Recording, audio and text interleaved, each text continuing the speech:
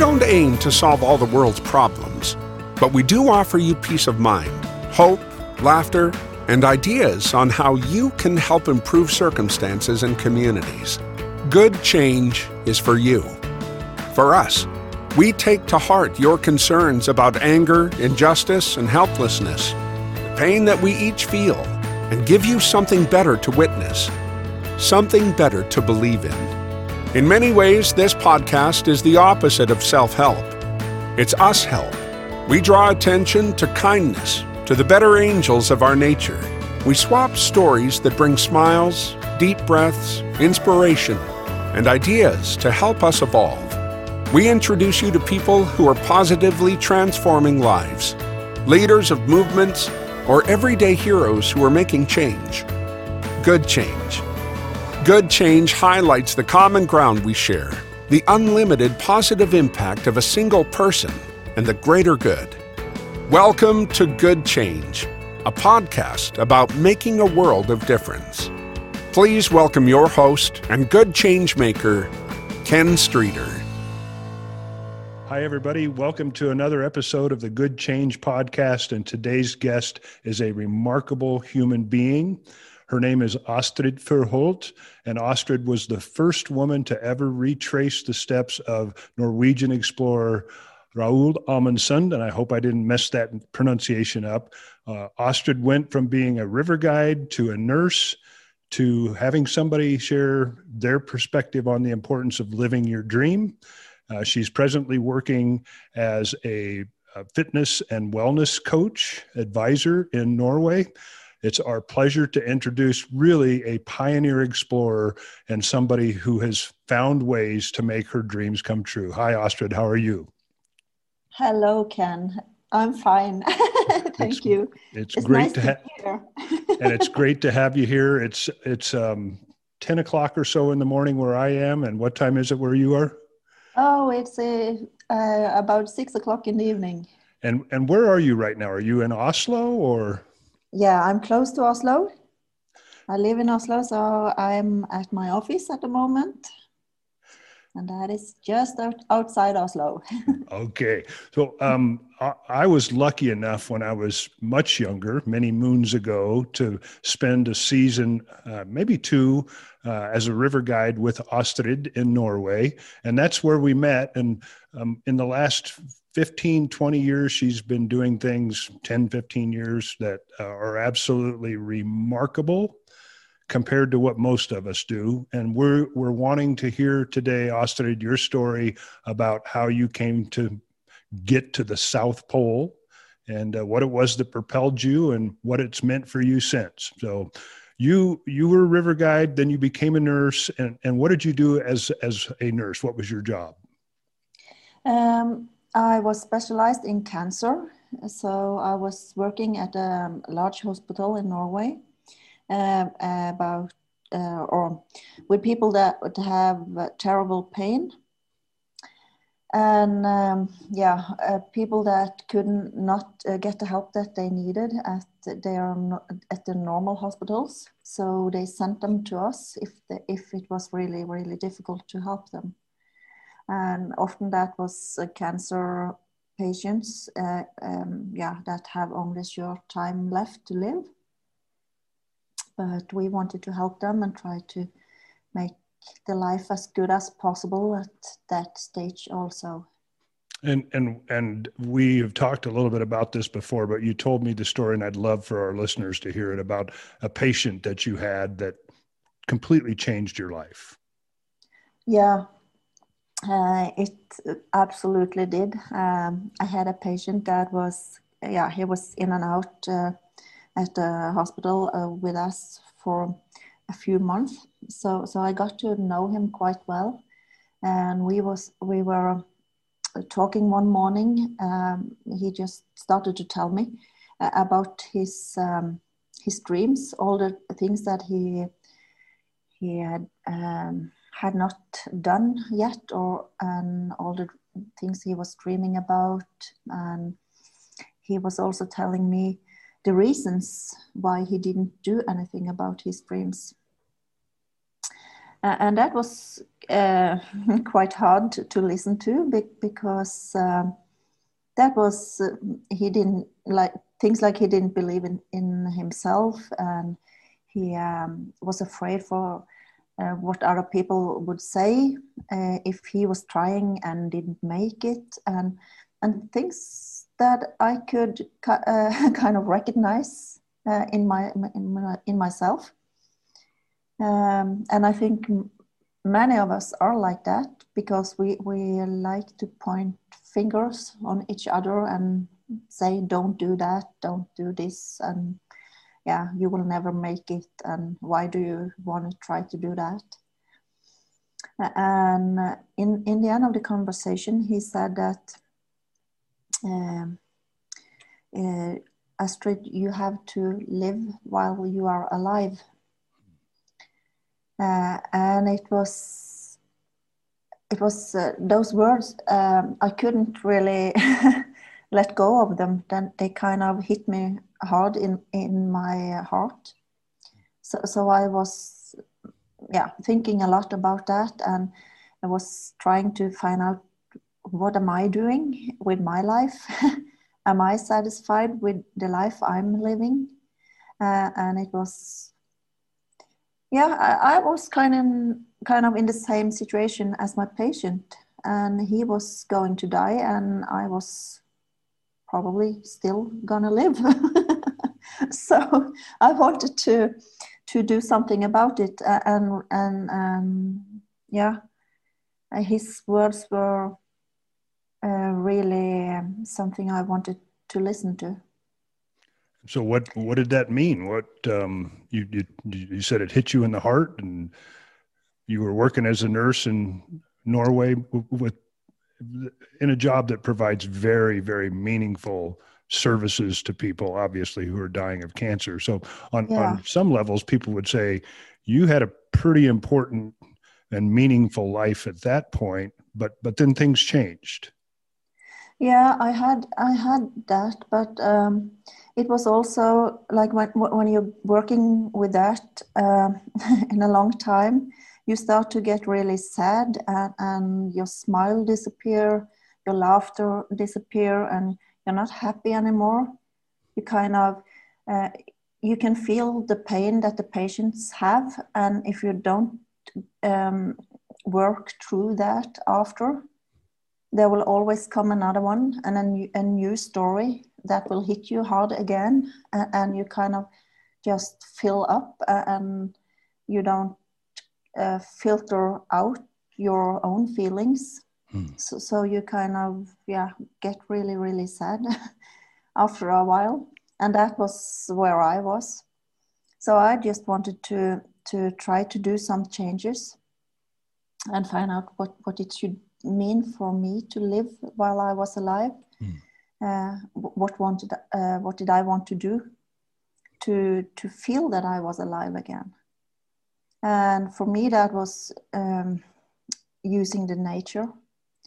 I love to be in the nature, and I always liked that a lot, and that gives me energy. And just go for a walk, go for training trips outside, and then go camping outside and hike in the mountains, climb in the mountains. We have lots of beautiful mountains we can use here in Norway. So I was starting to do that, and kind of found a better way for myself by doing that.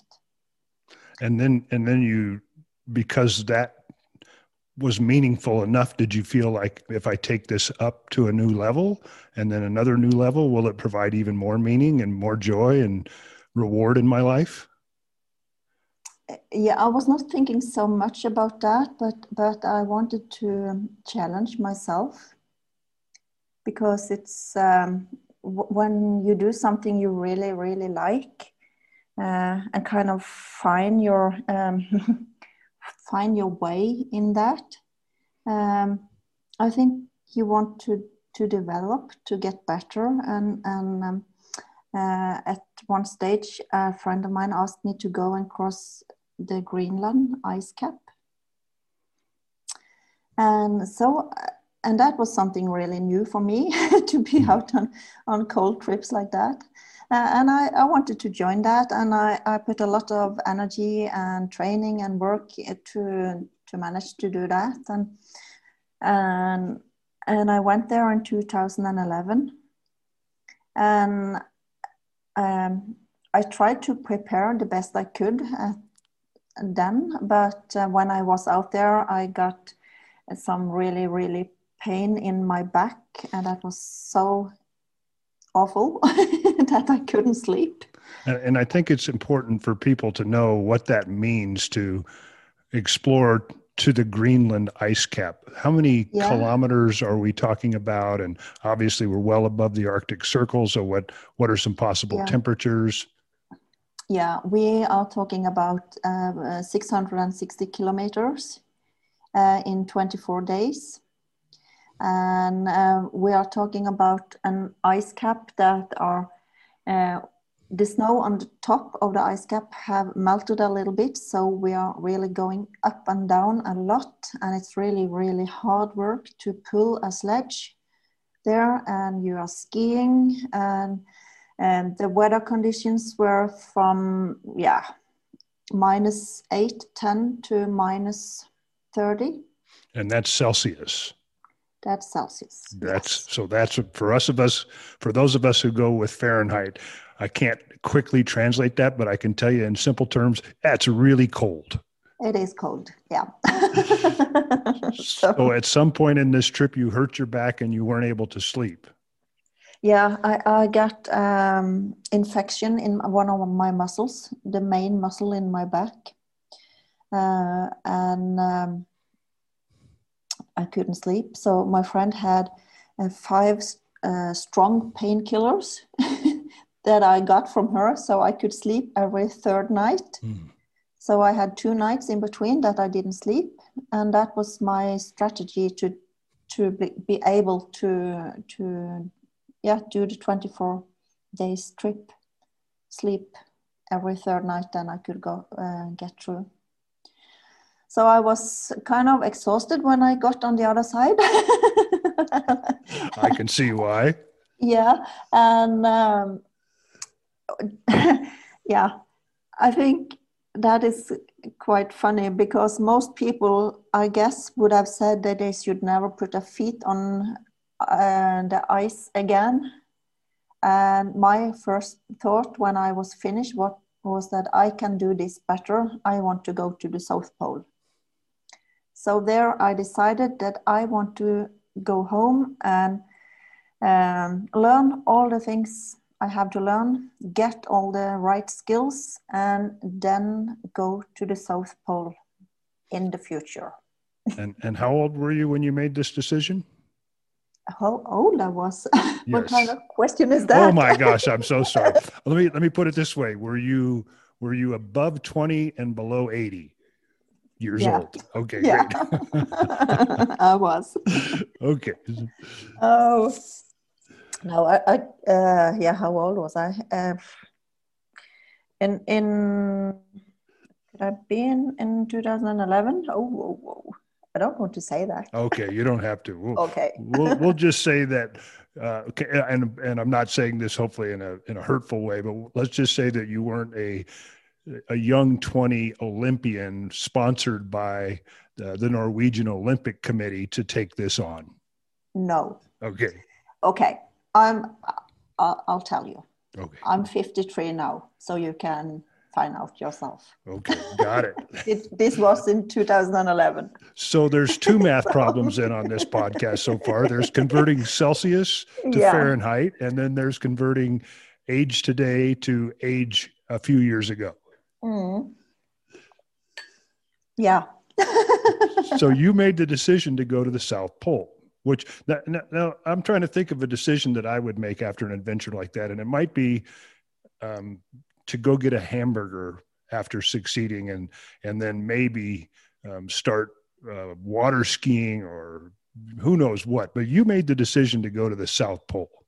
Yeah, I wanted to go along on a longer trip, a harder trip, and a colder trip.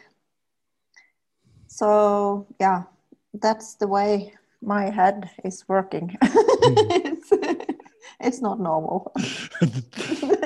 There's a saying that I brought to Norway. I don't know if you remember it from when we spent our time together as river guides, but it's actually an American saying that a friend taught me. And so I translated it into Norwegian, and I would say it every once in a while when somebody was wondering what I was thinking and why I could possibly imagine that to be a good idea. And the saying is "ingen hjerne, ingen hodepine," and I know I'm not saying that right, but it basically means no brains, no headaches. So Yeah.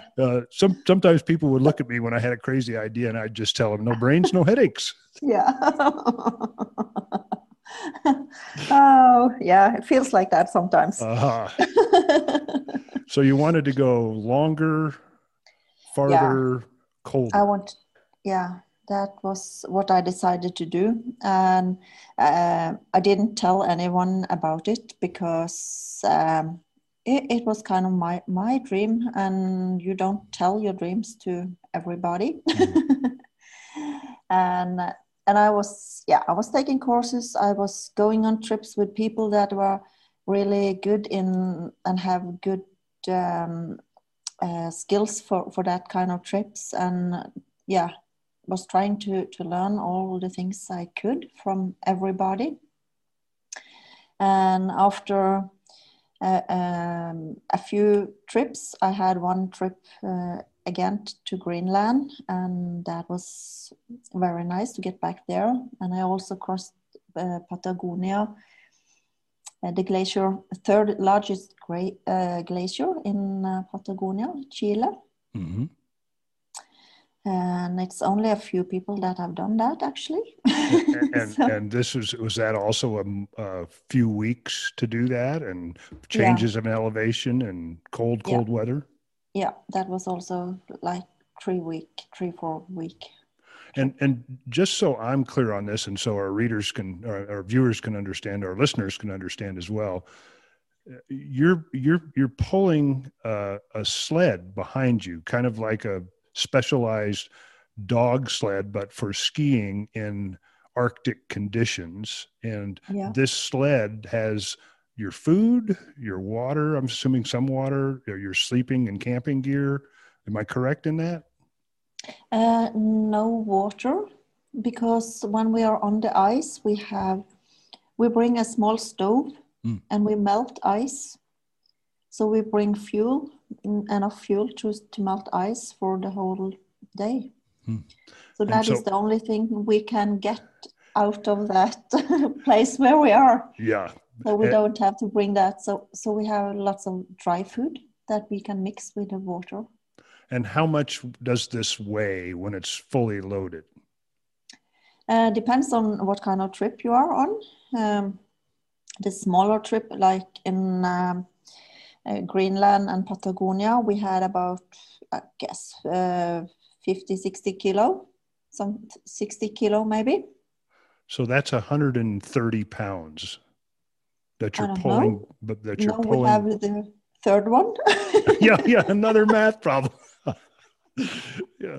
So you know what? I might have my kids listen to this podcast and have to do the math instead of doing their homework. But anyway, that's 130 pounds, and you're pulling that behind you while you're skiing across rugged ice and snow-covered terrain.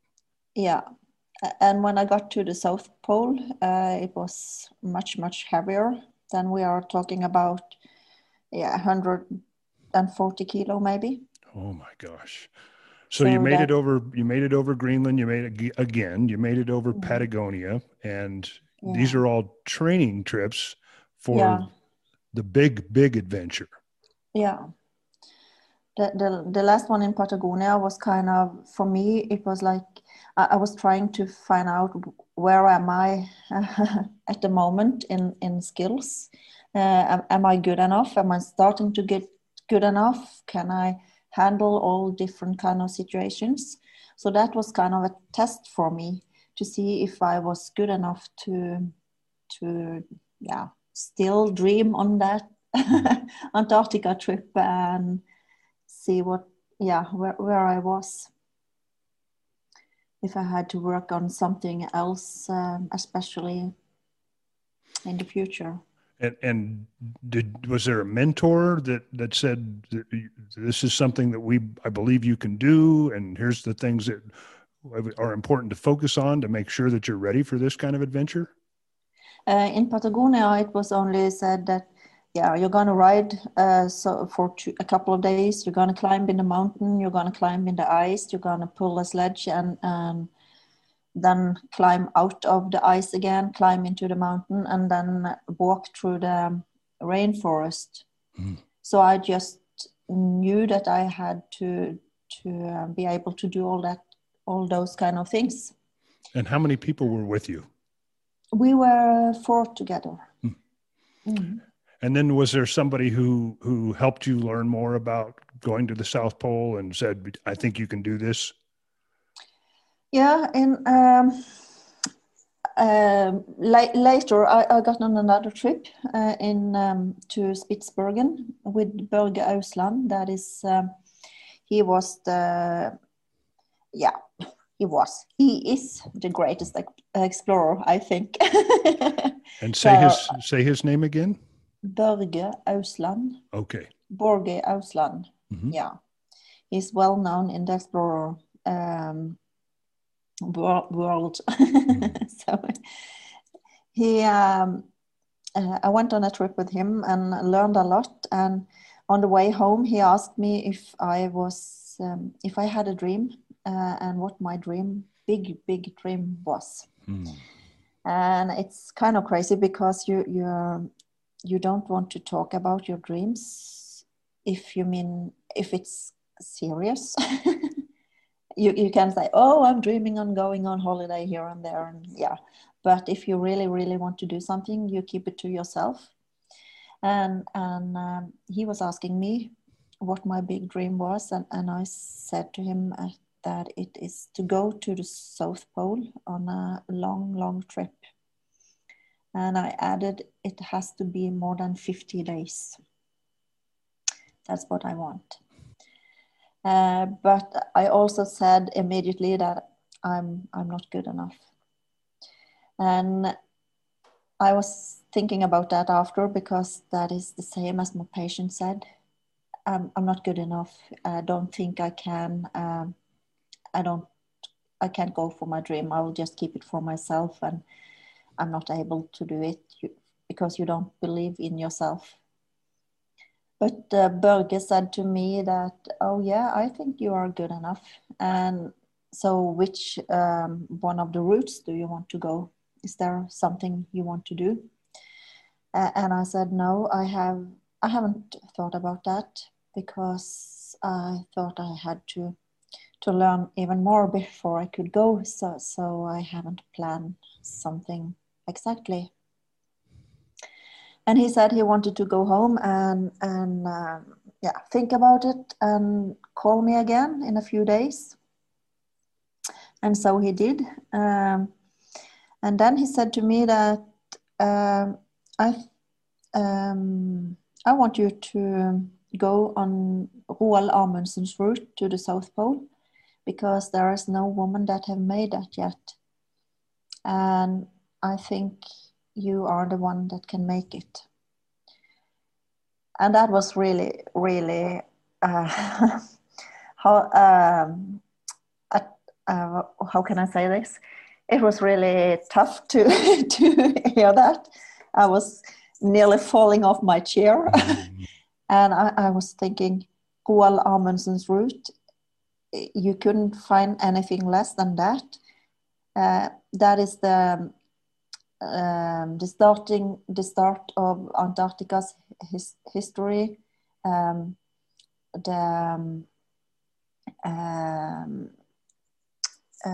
It's the story about Scott and Amundsen and the race to the South Pole. And people are learning about that in school all over the world. Yeah. So I was thinking, if I'm going to do that route, people will see me. Yeah. And for me, that was the worst thing at that moment, that I maybe would be seen. Whoa. But I also said that, okay, if you believe in me and believe that I am that woman, I will give it a try. And from that day off, I never looked back. I was 110% focused on that challenge. How long before you started it, actually went to the Antarctic, was this conversation? This was in 2014, and I went in 2017. So years and years of additional training went into trying to make this expedition work. Yeah. And I had been training a lot before, because I always wanted to go on trips, like in Patagonia and other things. So I was kind of fit to do that kind of things. I was strong in my body, and I have been pulling tires for years. So that is what you do when you train for trips like that. You pull heavy tires behind you in a what do you call that? You have it around your waist. Yeah, with a harness. A harness, yeah. So you pull that and train going out on roads and work hard to be stronger. So I'm picturing people at the gym on a treadmill, and then there's you out in the woods, snow, mud, all conditions imaginable, pulling big heavy tires for miles and miles, several days a week. Yeah.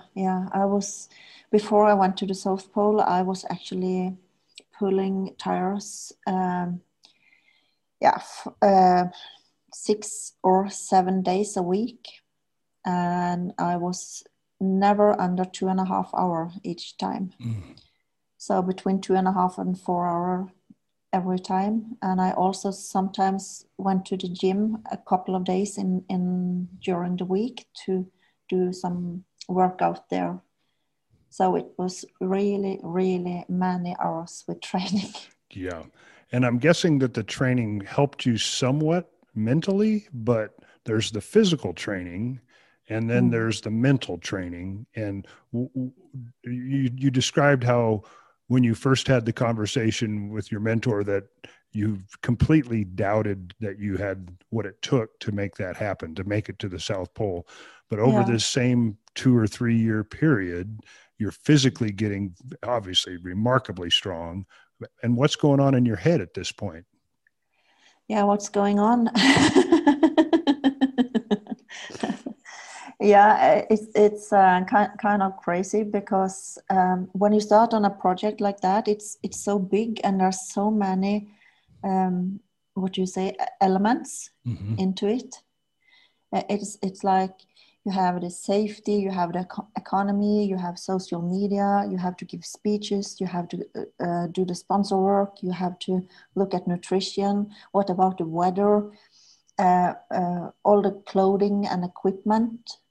Yeah, all that kind of thing. You have to go dig deep into every detail about all that. And I was not on Facebook when I started.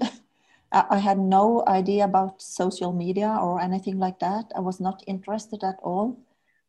But I had to learn all the things and find ways and find the best ways in everything. And it's kind of crazy, because when it comes to clothing, for example, if there's a small piece of plastic in your zipper, for example, you have to change it. You can't use it because it can break in the cold.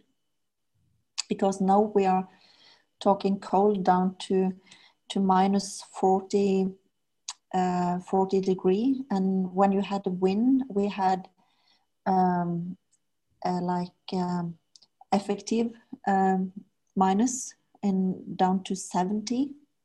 Well, I'm not sure about the math here, but I'm pretty sure that's like minus 150 degrees Fahrenheit.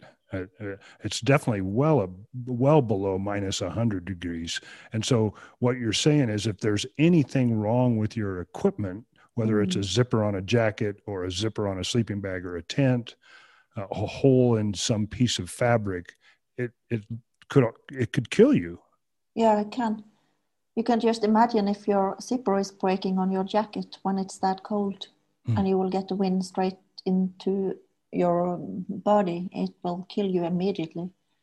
It was so cold some of the days that you can't just stop and stand there. You have to move all the time. So you have to jump, for example, to keep yourself warm.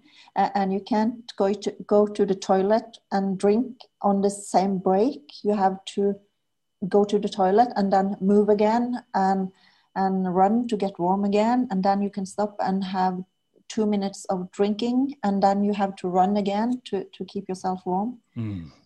So, but not all the days were like that, but it was like that in between. And that is what you have to be prepared on. So that you would have some of these things in there. So this preparation, whether it's travel expenses or the best clothing possible, obviously the physical side is still there. There's, like you described earlier, there's all different types, all different elements that you have to address. What was the hardest element? What was the hardest thing for you to do in this 2 years or so working up to the actual event? It was to ask people about money to help me. Yeah. It's when you're close to 50, Matt again.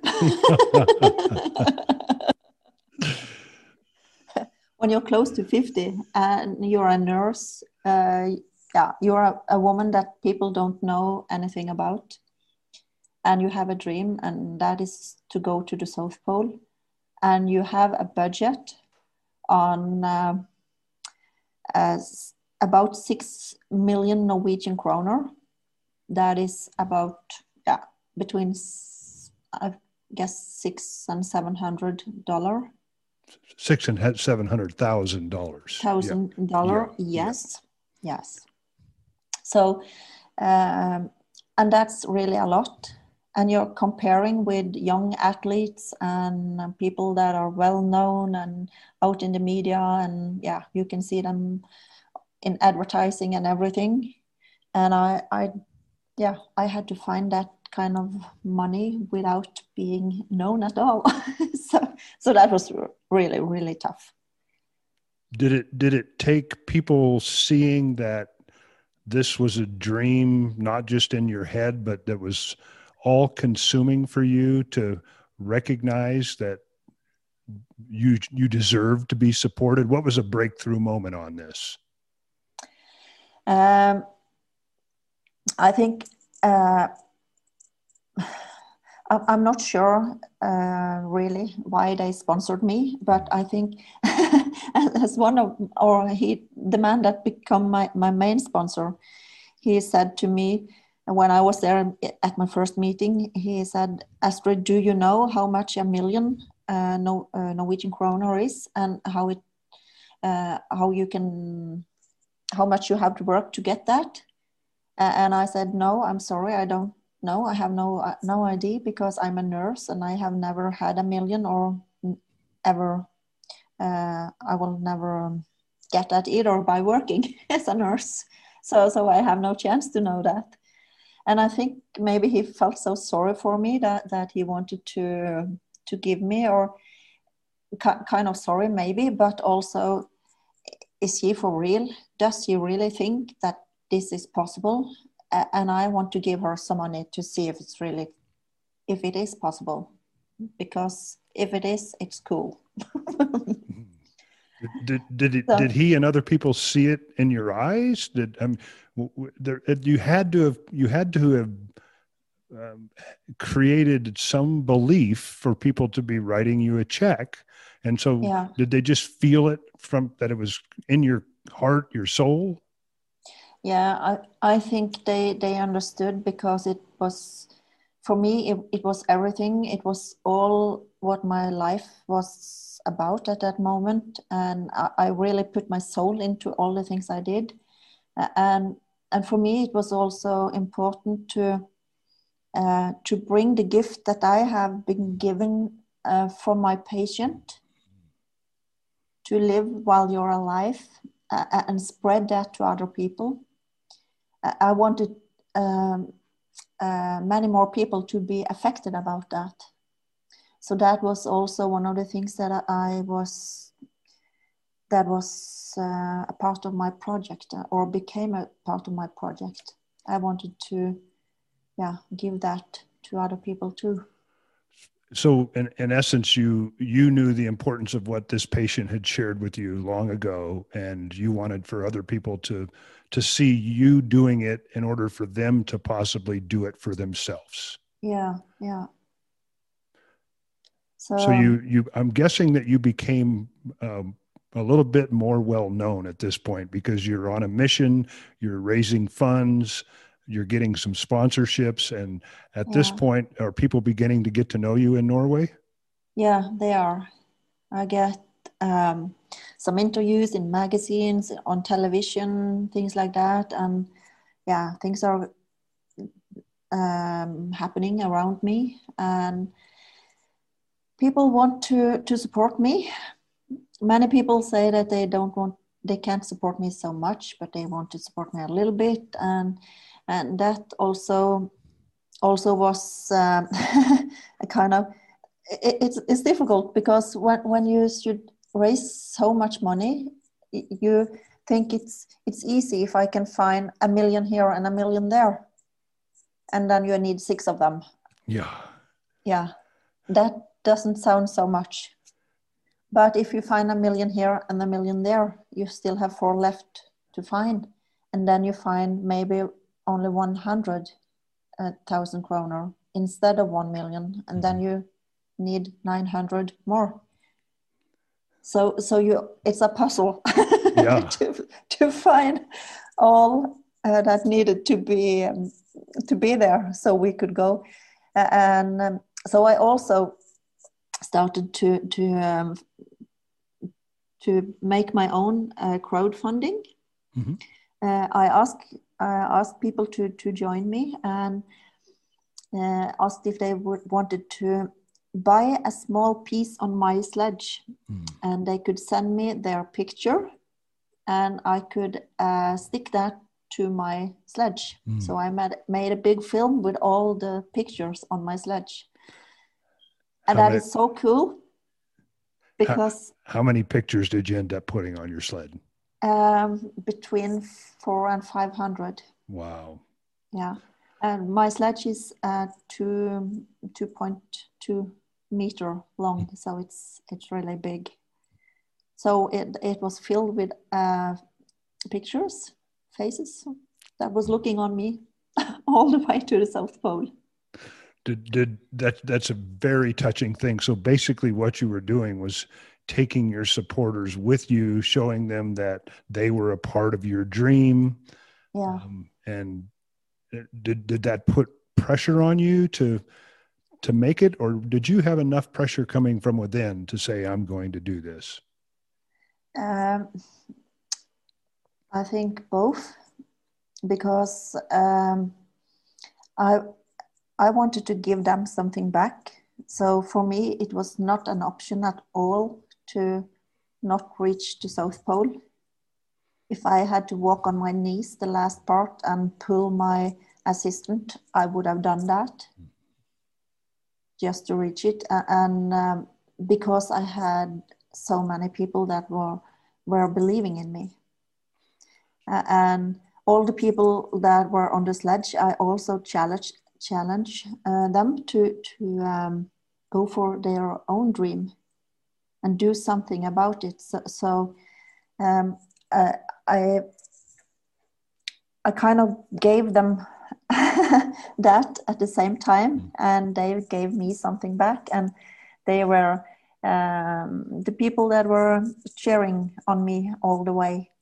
So if I had a hard day and it was really cold and I was just looking at my sledge and I knew, you're cheering on me. I'll go. You're with me. I'll go.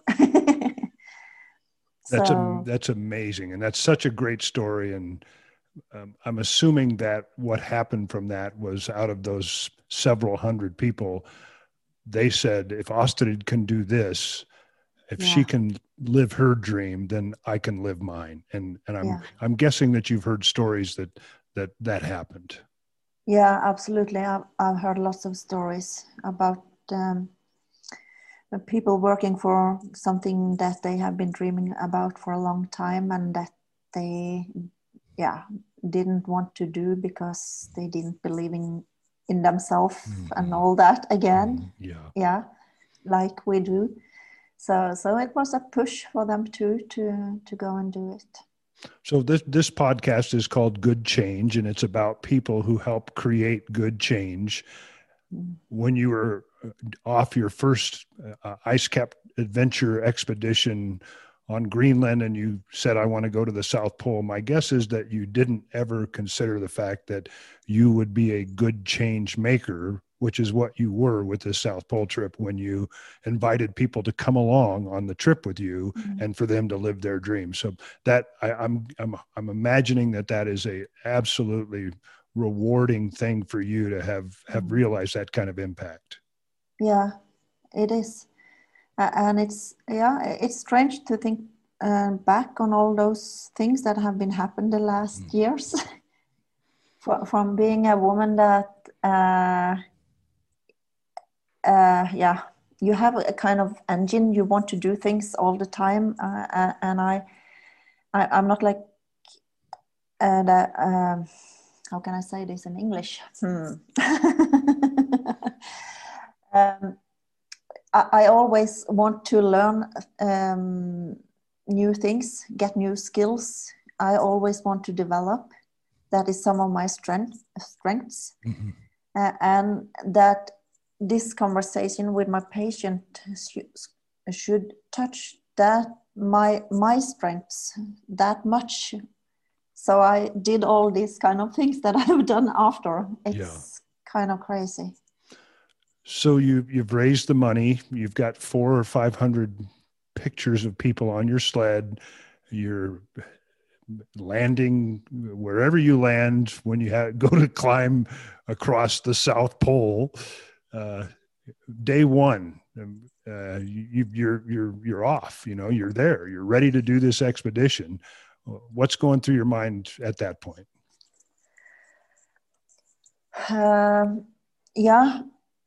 It wasn't that easy to get out there because there was a lot of delays. In the beginning, I got 80 days to do the trip, and then they took away 10 days because there were no one to share the last flight out of Antarctica, the continent, with. So I only got 70 days, and when we got into the continent Antarctica, we had a delay there too, because it's the weather that are deciding everything down there. All the things you want to do depends on the weather. And there was so bad weather that they couldn't fly me out to the place where they should drop me off so I could start the trip. So I lost 4 more days. So I was kind of in a hurry when I got out there. So that also got an extra impact on the rest of the trip, because I need to go longer days and do more work every day to reach. So it was hard to start with, and now it's extra hard because you have a time limit. And how many of you are there on this trip? Say it again? How many people on this trip? We are only 2. Just 2. And you've got a sled that is 140 kilos, so 300 pounds. You've got to get going because the restrictions on time. And you set off into the great unknown. Yeah, we had to. They had to drop us off half the way on the route. So I put down some of my equipment there, and then we had to ski sail to get out to the coast, because they couldn't take me all the way out because they did not get an insurance for the plane to land that close to the coast, because the ice was not safe enough for the plane to land. So that meant that I had to go to ski sail first half the route, and then turn around and go back in again and go the route. So in order to have done the whole route, you had to do the route and a half. You had to go, or something like that, where you went, you had a drop of your equipment halfway up the trail, and but they couldn't fly you to the start. So you went out away from the South Pole to start by turning around and going towards the South Pole. Yeah, I was going to the coast first, and then turn around and then back into the South Pole. So it was a long trip. Yeah. So tell us about on the trail, heading towards the goal, and what it was like. I mean, I doubt that there are very many people that have ever made it to the South Pole. There's very few people, myself included, that ever spent more than a day on a glacier. Give us a little bit of insight about the vibe, fear, you name it. Yeah, the cold, the wind. You're on Antarctica is a continent that are really dry, and it's you have the height there, and the cold, the wind that are really, really extreme. So you have to be prepared for that all the time, and you also have the sun is very strong. So you will easily get sunburned. So you don't you cannot have your skin exposed out in the sun. You have to wear glasses all the time. The reflection from the sun, when that hit the ground, the snow will get back and up. So you have to put something under your nose. If not, you can get sunburned inside your nose. That is crazy. Wow. And also, if you're breathing with your mouth open, like would be a big chance for you to do when you pull a big sledge, that you will open your mouth and breathe a lot, so you can get sunburned inside. So you have to make sure that the sun not hit you there or from the ground. It's so ironic that you're in the coldest place on Earth, and you're worried about the sun. Yeah, it's crazy. Yeah. It's absolutely crazy. And we were working long days. Normally we have about from 8 to 10 hours a day. We start with 8. So that the body can adjust into the cold and the way of working and all that kind of thing. So we don't push too hard in the beginning. We have to do it a bit slow there. So we make sure we can last for a long time. And then we get up to 10 hours a day, working hours. And we are walking for 50 minutes, and then we have 10 minutes break. And on that 10 minutes, you should eat a little bit, drink a little bit, go to toilet if you have to, adjust your clothes if you have to, all that kind of things. Every hours we have that. And you have to eat a lot.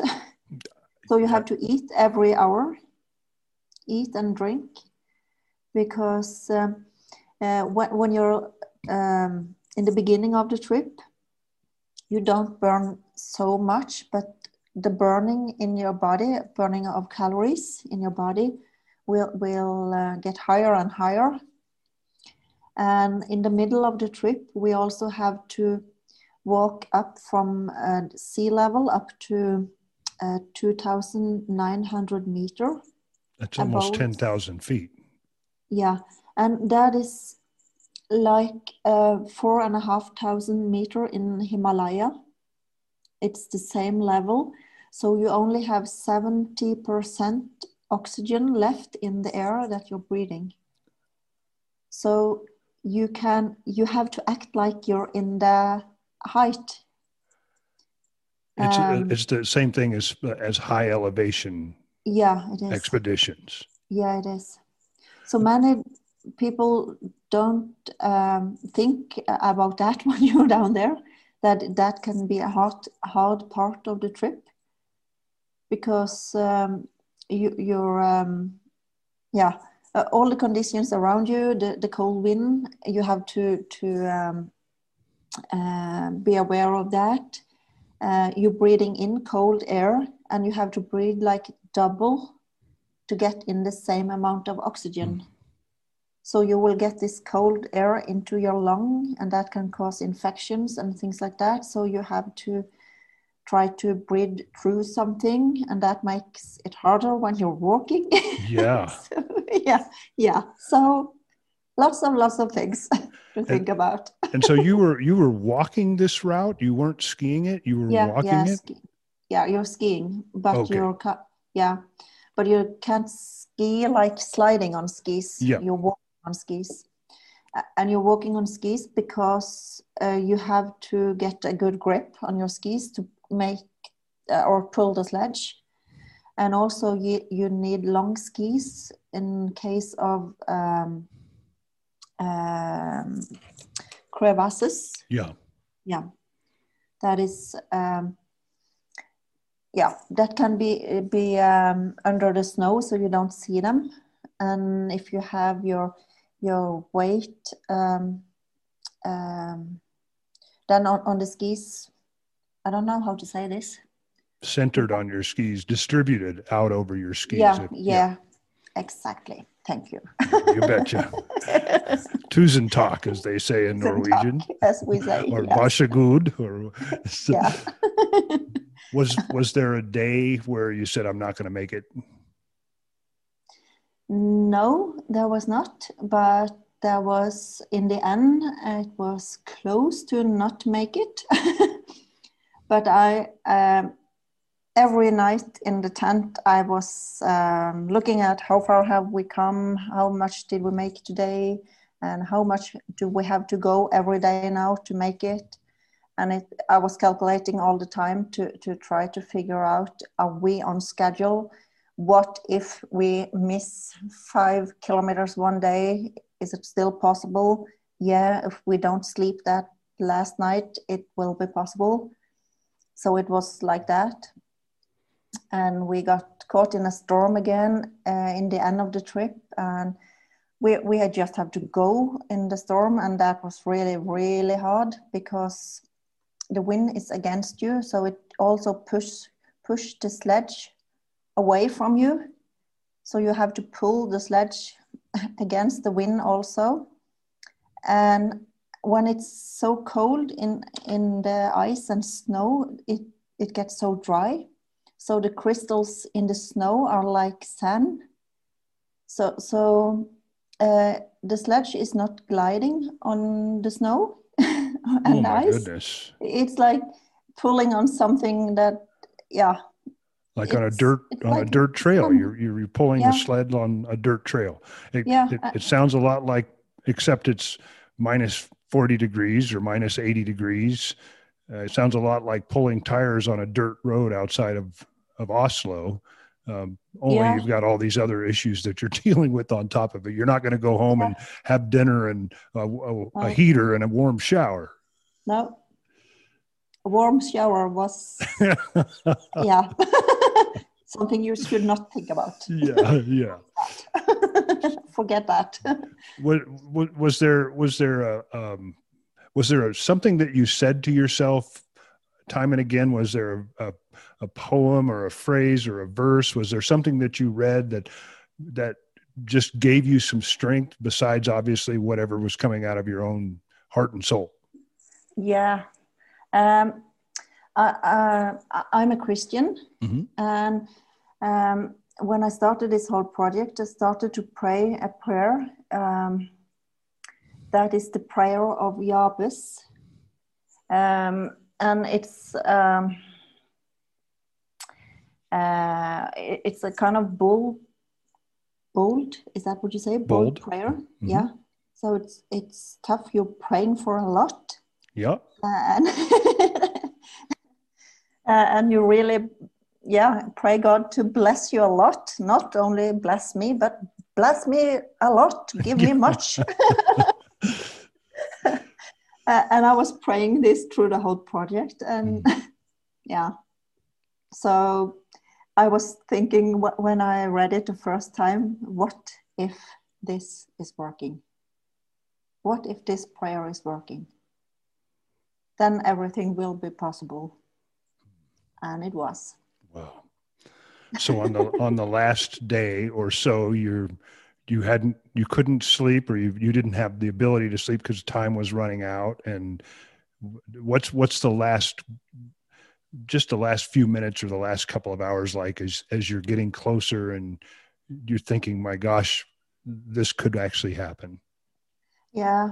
The last meters before I reached the South Pole, I was tired. I had my emotions were going up and down, or my feelings, everything were like chaos inside. And I was crying, and I was walking, and I was crying again. I was happy. I was sad it was over. I was happy. I knew I would make it now.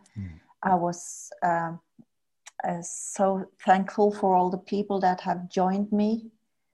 And I got this special picture in my head about my patient, the one that said you have to live while you're alive. And it was a picture of him sitting on his bed, and he was clapping his hands.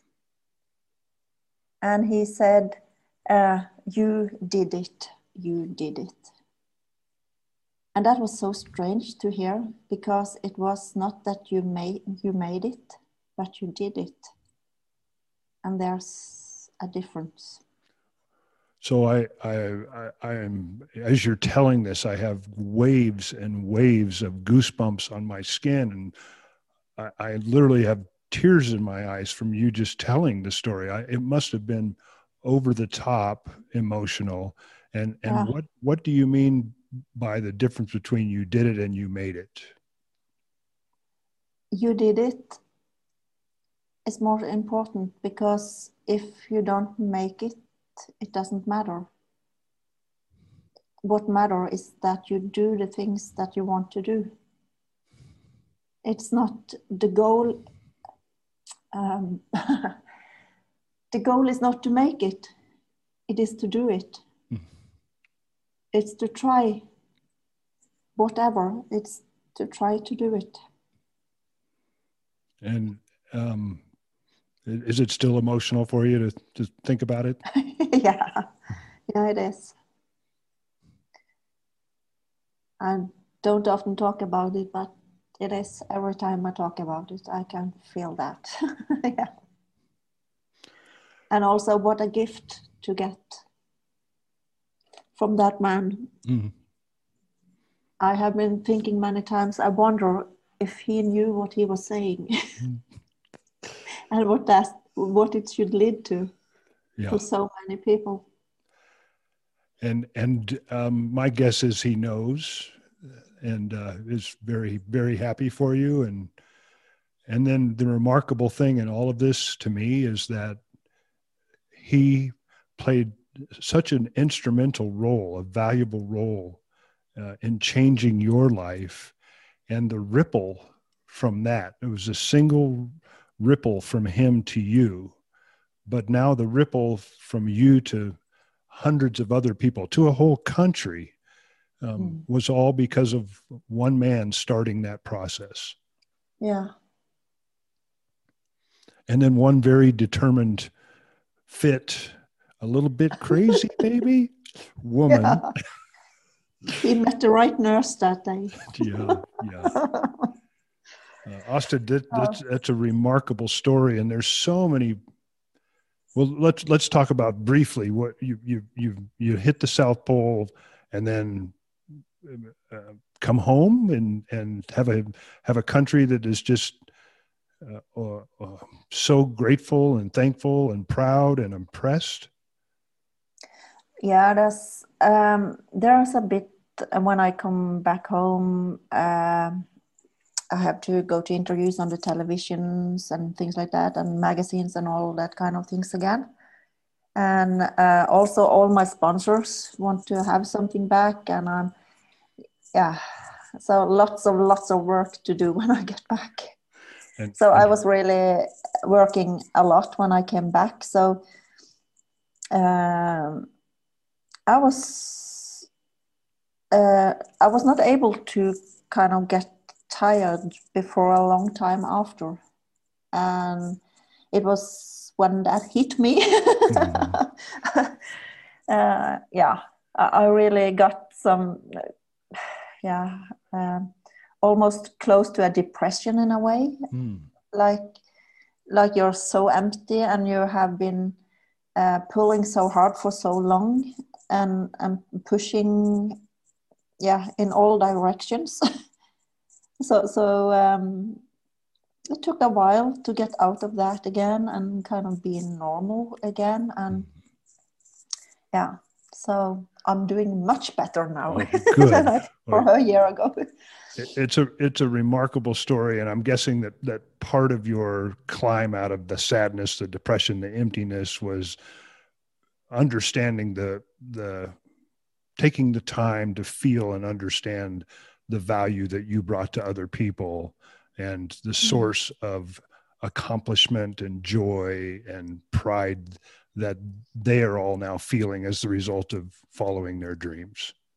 Yeah, and also what lots of people did for me, so I could make it, and it's a chain of people, that are in this. We're all in this. So you're a remarkable human being. I watched you from afar through your Facebook posts. I've often wondered what it takes for somebody to realize a dream that big.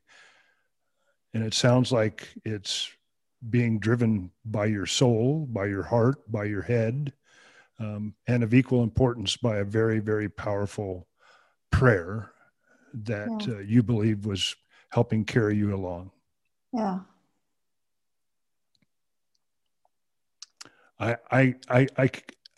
I'm beyond grateful to you for this time, on just a deeply personal level that you've touched me. And I'm going to go tell my daughter right now that I'm going to go pick up from soccer practice about this really, really cool woman that I knew from years ago who changed the world. So I thank you.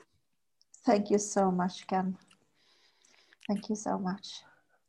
Our listeners I'm taking it, want to know how they can keep in touch with you, either, by sending you an email or by following you on social media. So you have a Facebook page, and I'm going to want to share that with our viewers, or listeners rather, with the link that we have for this podcast. So don't be surprised if you got a whole new set of fans from across the ocean. That would be so nice. Awesome. I'm going to take good care of them too. Okay, right on. Once a nurse, always a nurse. Yeah. Thank you, Astrid, very much. We'll be in touch. Yeah, thank you, Ken.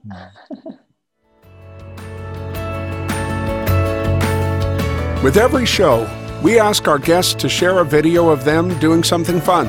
One of their favorite songs, a few lines from a book they enjoyed, or a scene from a great movie. Something that matches their hopes, dreams, and good work. And then we give this to you. Because laughter and beauty soothes, heals, and changes us. You can find and unwrap this gift on any of our social media sites. Thank you for participating in this podcast. Until next time, keep an eye out for change. Good change. and join our movement at kenstreeter.com.